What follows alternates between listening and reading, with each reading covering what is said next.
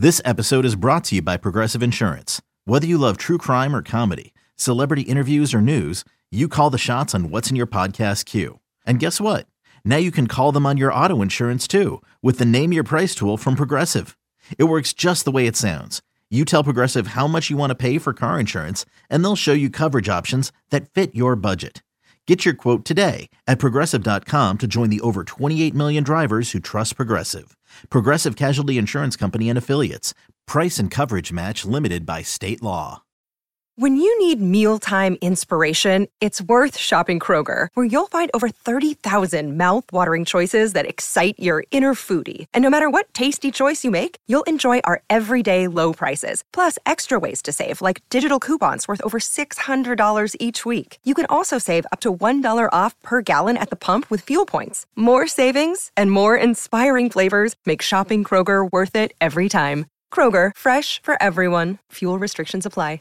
So offense, 19 points, 1 touchdown, 4 field goals though. So I mean, they actually put together some drives. They just couldn't finish in the red zone. It still wasn't their best day outside of the red zone though.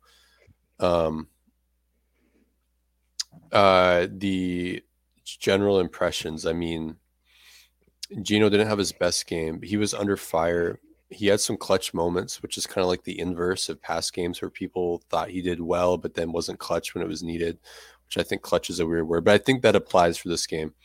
I think the 4-man rush beat the offensive line. I don't think the offensive line had its best game. They weren't horrific or anything like that. It just wasn't their best game. And then also the pressure packages, I mean, that really put the heat on them. And then there were just moments where I thought Arizona defended the receivers pretty well, like in one-on-one situations, and there's just some really tightly contested things. Like they caught some of them, and then some of them they just couldn't quite bring in. Like Fant had a ball that was broken up, DK had a ball that was broken up. They both could have caught it each. But then the other main thing that really kind of dictated this game was that they schemed DK and Tyler out of the game with their coverage shells. Which, every time that happens, it's kind of like, can Seattle respond? And right in the passing game, at least, and that has not quite materialized yet. Although, Eskridge's role grows, Goodwin's getting open on some downfield opportunities where the ball goes elsewhere. Heck, even, Disley's open. I mean, he probably wouldn't have been if Geno had looked that side, but he's open in the back of the end zone against cover 2, where you're like, oh, it's interesting.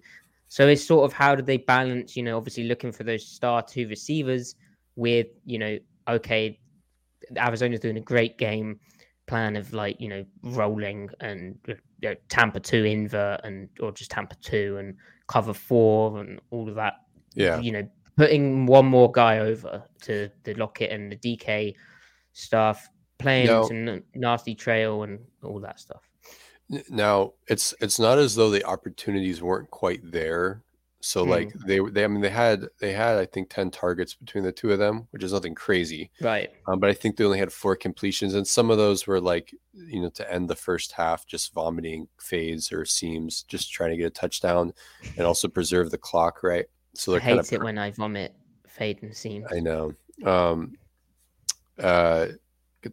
Something you might want to get checked out. Just like the Seahawks want to get that checked out because they want to score. They want to score touchdowns. So but then you also had the deep bomb to Tyler, right? And you're not going to complete every single post. You're not even going to complete 50% of them off of play action. And they were a foot away or two of completing it. So there were options. They had chances. They just didn't quite bring them down. Like the one dropped Sluggo, not dropped, it was overthrown, but it was it played out oddly, but it was still completable. So they could have came away from this game with still executing in spite of what Arizona is doing schematically. But one other thing I want to say about this, like Maddie, you said, how do they respond when they can't get the ball to DK and Tyler? I was listening to the Cigar Thoughts podcast with Jackson Bevins and Mike Barwin, our pals over there. And, let's go, Mike. And and Jackson made a good point. He said while they were 4 for 10 versus their top 2 receivers, they were something like 19 for 22 to everybody else. So Geno was still distributing and getting the ball and stuff. It's just, the yak opportunities weren't quite there, or big plays. The big like plays out of weren't. them, They were defending them. And the other thing was, back to my point about the pass rush, like all their drop back was quick game. Like they're just trying to get the ball out. They're trying to beat this. And I didn't think their 4-man rush was that formidable. I mean, yeah, you had JJ Watt, but he's kind of washed. He's an okay player still. But I mean, I thought this was JJ's one good game of the year. Yeah, maybe. I mean, yeah, I mean, he he's did have a 2-1. good game. I mean, but it's really concerning when Majay Sanders, who I did not like during the draft process because I thought he was too light, he's bull rushing. Yeah, Charles Griff, he was like good. really ill. That's true. No, that's true actually. But I mean, he was playing ill. Yeah. But if we just go through those, like the 4 failed red zone trips, and you've sort of talked about some of the plays, but just as I rattle it off. So first and 10, Gino mishandles under-center snap, has the scramble for 3 yards. 2nd and 7, incomplete sluggo, as you've talked about, which was kind of there, but not really. 3rd and 7, that play I'd love to hear from you about, because I thought, so they shift across Lockett. It looks pretty obviously like cover 4, but the way that they play certain things is rather than like zoning off, they play like a trail kind of thing. And it's wide cross, but Lockett's running the out route with like a runoff route outside. And I feel like Gino could have pulled the trigger and picked up a first down there. Do you remember that play? What quarter was it? Oh, really early. A timestamp for you is 4:36. And you said it was like a 4 and 37 or a 2nd and 7. 3rd and 7.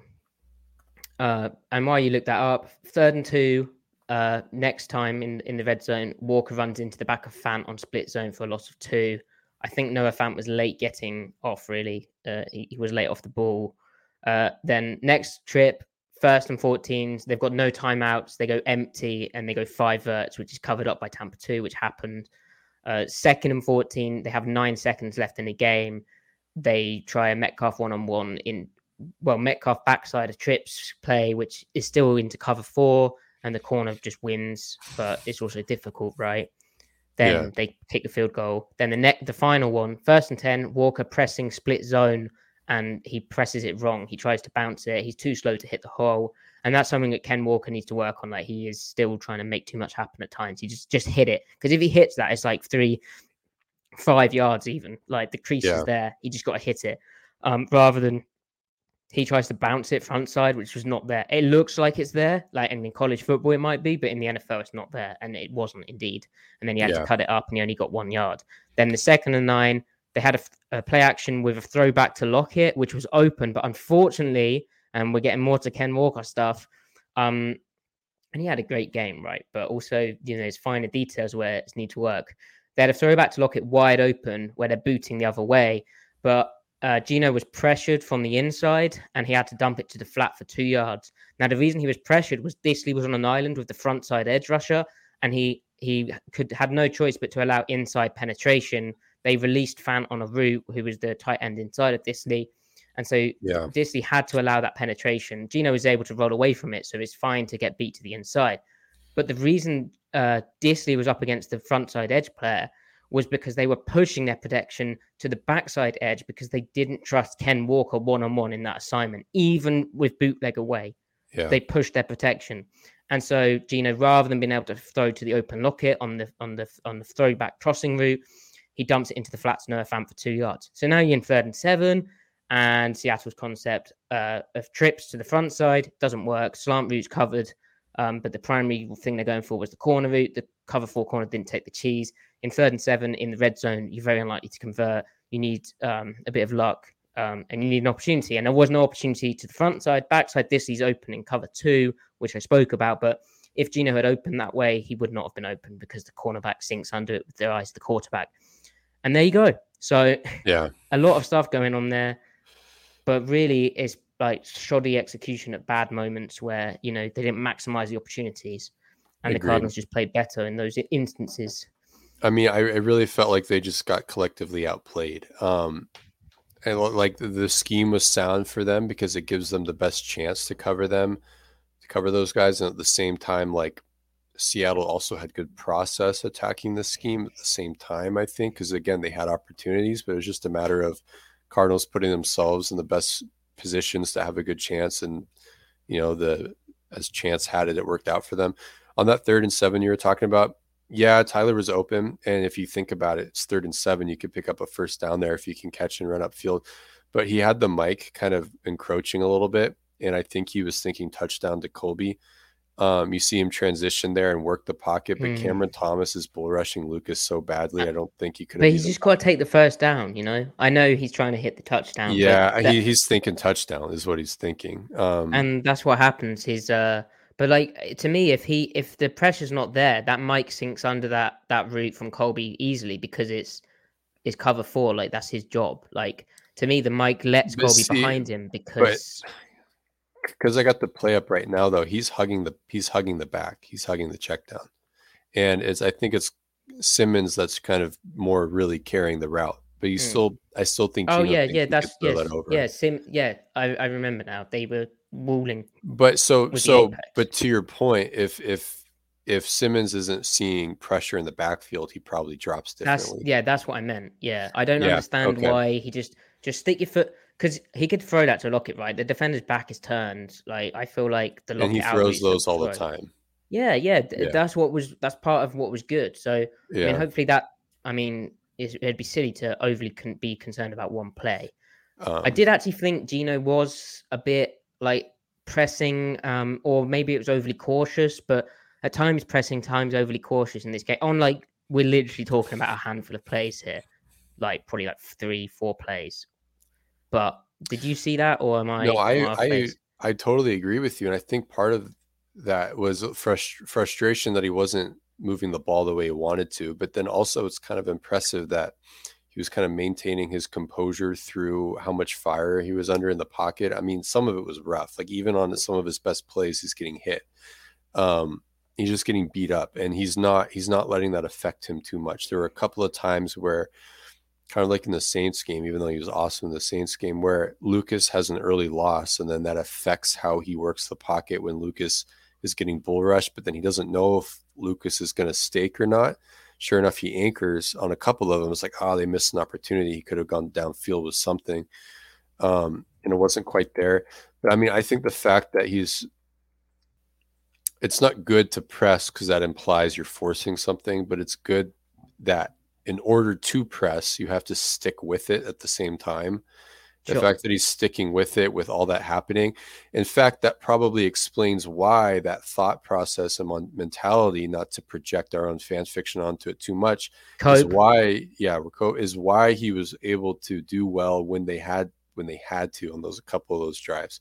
On that drive to end the first half to put them, they didn't score a touchdown, but he was moving the ball in the drop back game, right? And they got 3 points. And then on the touchdown drive with Walker's, his canter, on the touchdown run. It was not a canter. We're talking about the move, not the... We actually had an equestrian expert comment. They were not no, that is a lie. You're very loose with the truth. Once again, we're outsourcing this to the equestrian wing of our audience. Mm-hmm. Please let us know what that move was.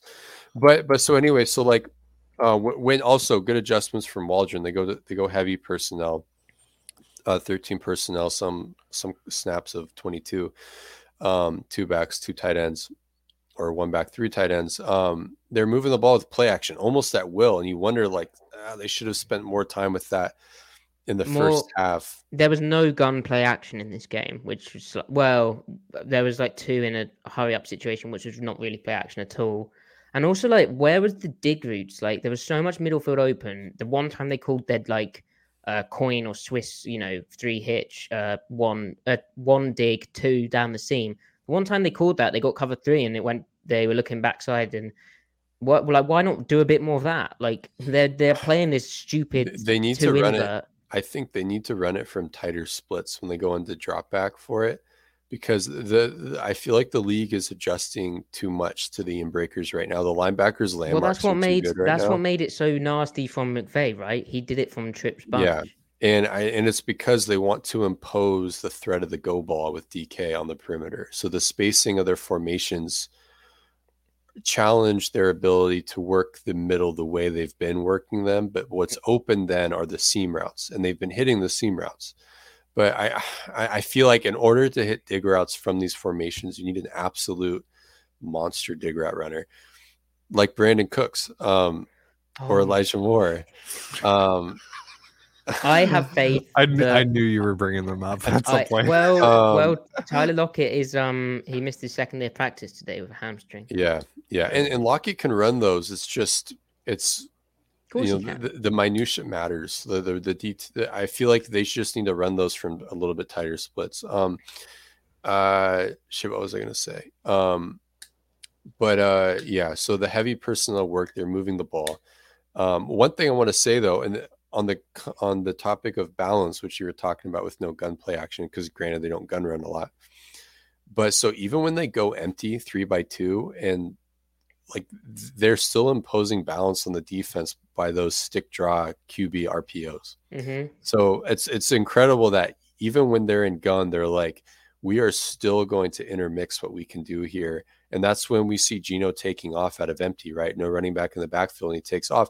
He's reading the mic. If the mic fucks off and squeezes that stick really hard, Geno's just going to take it up the middle. It's like, all right, I'm the running back. I'm going to go. I'm the run part of this RPO.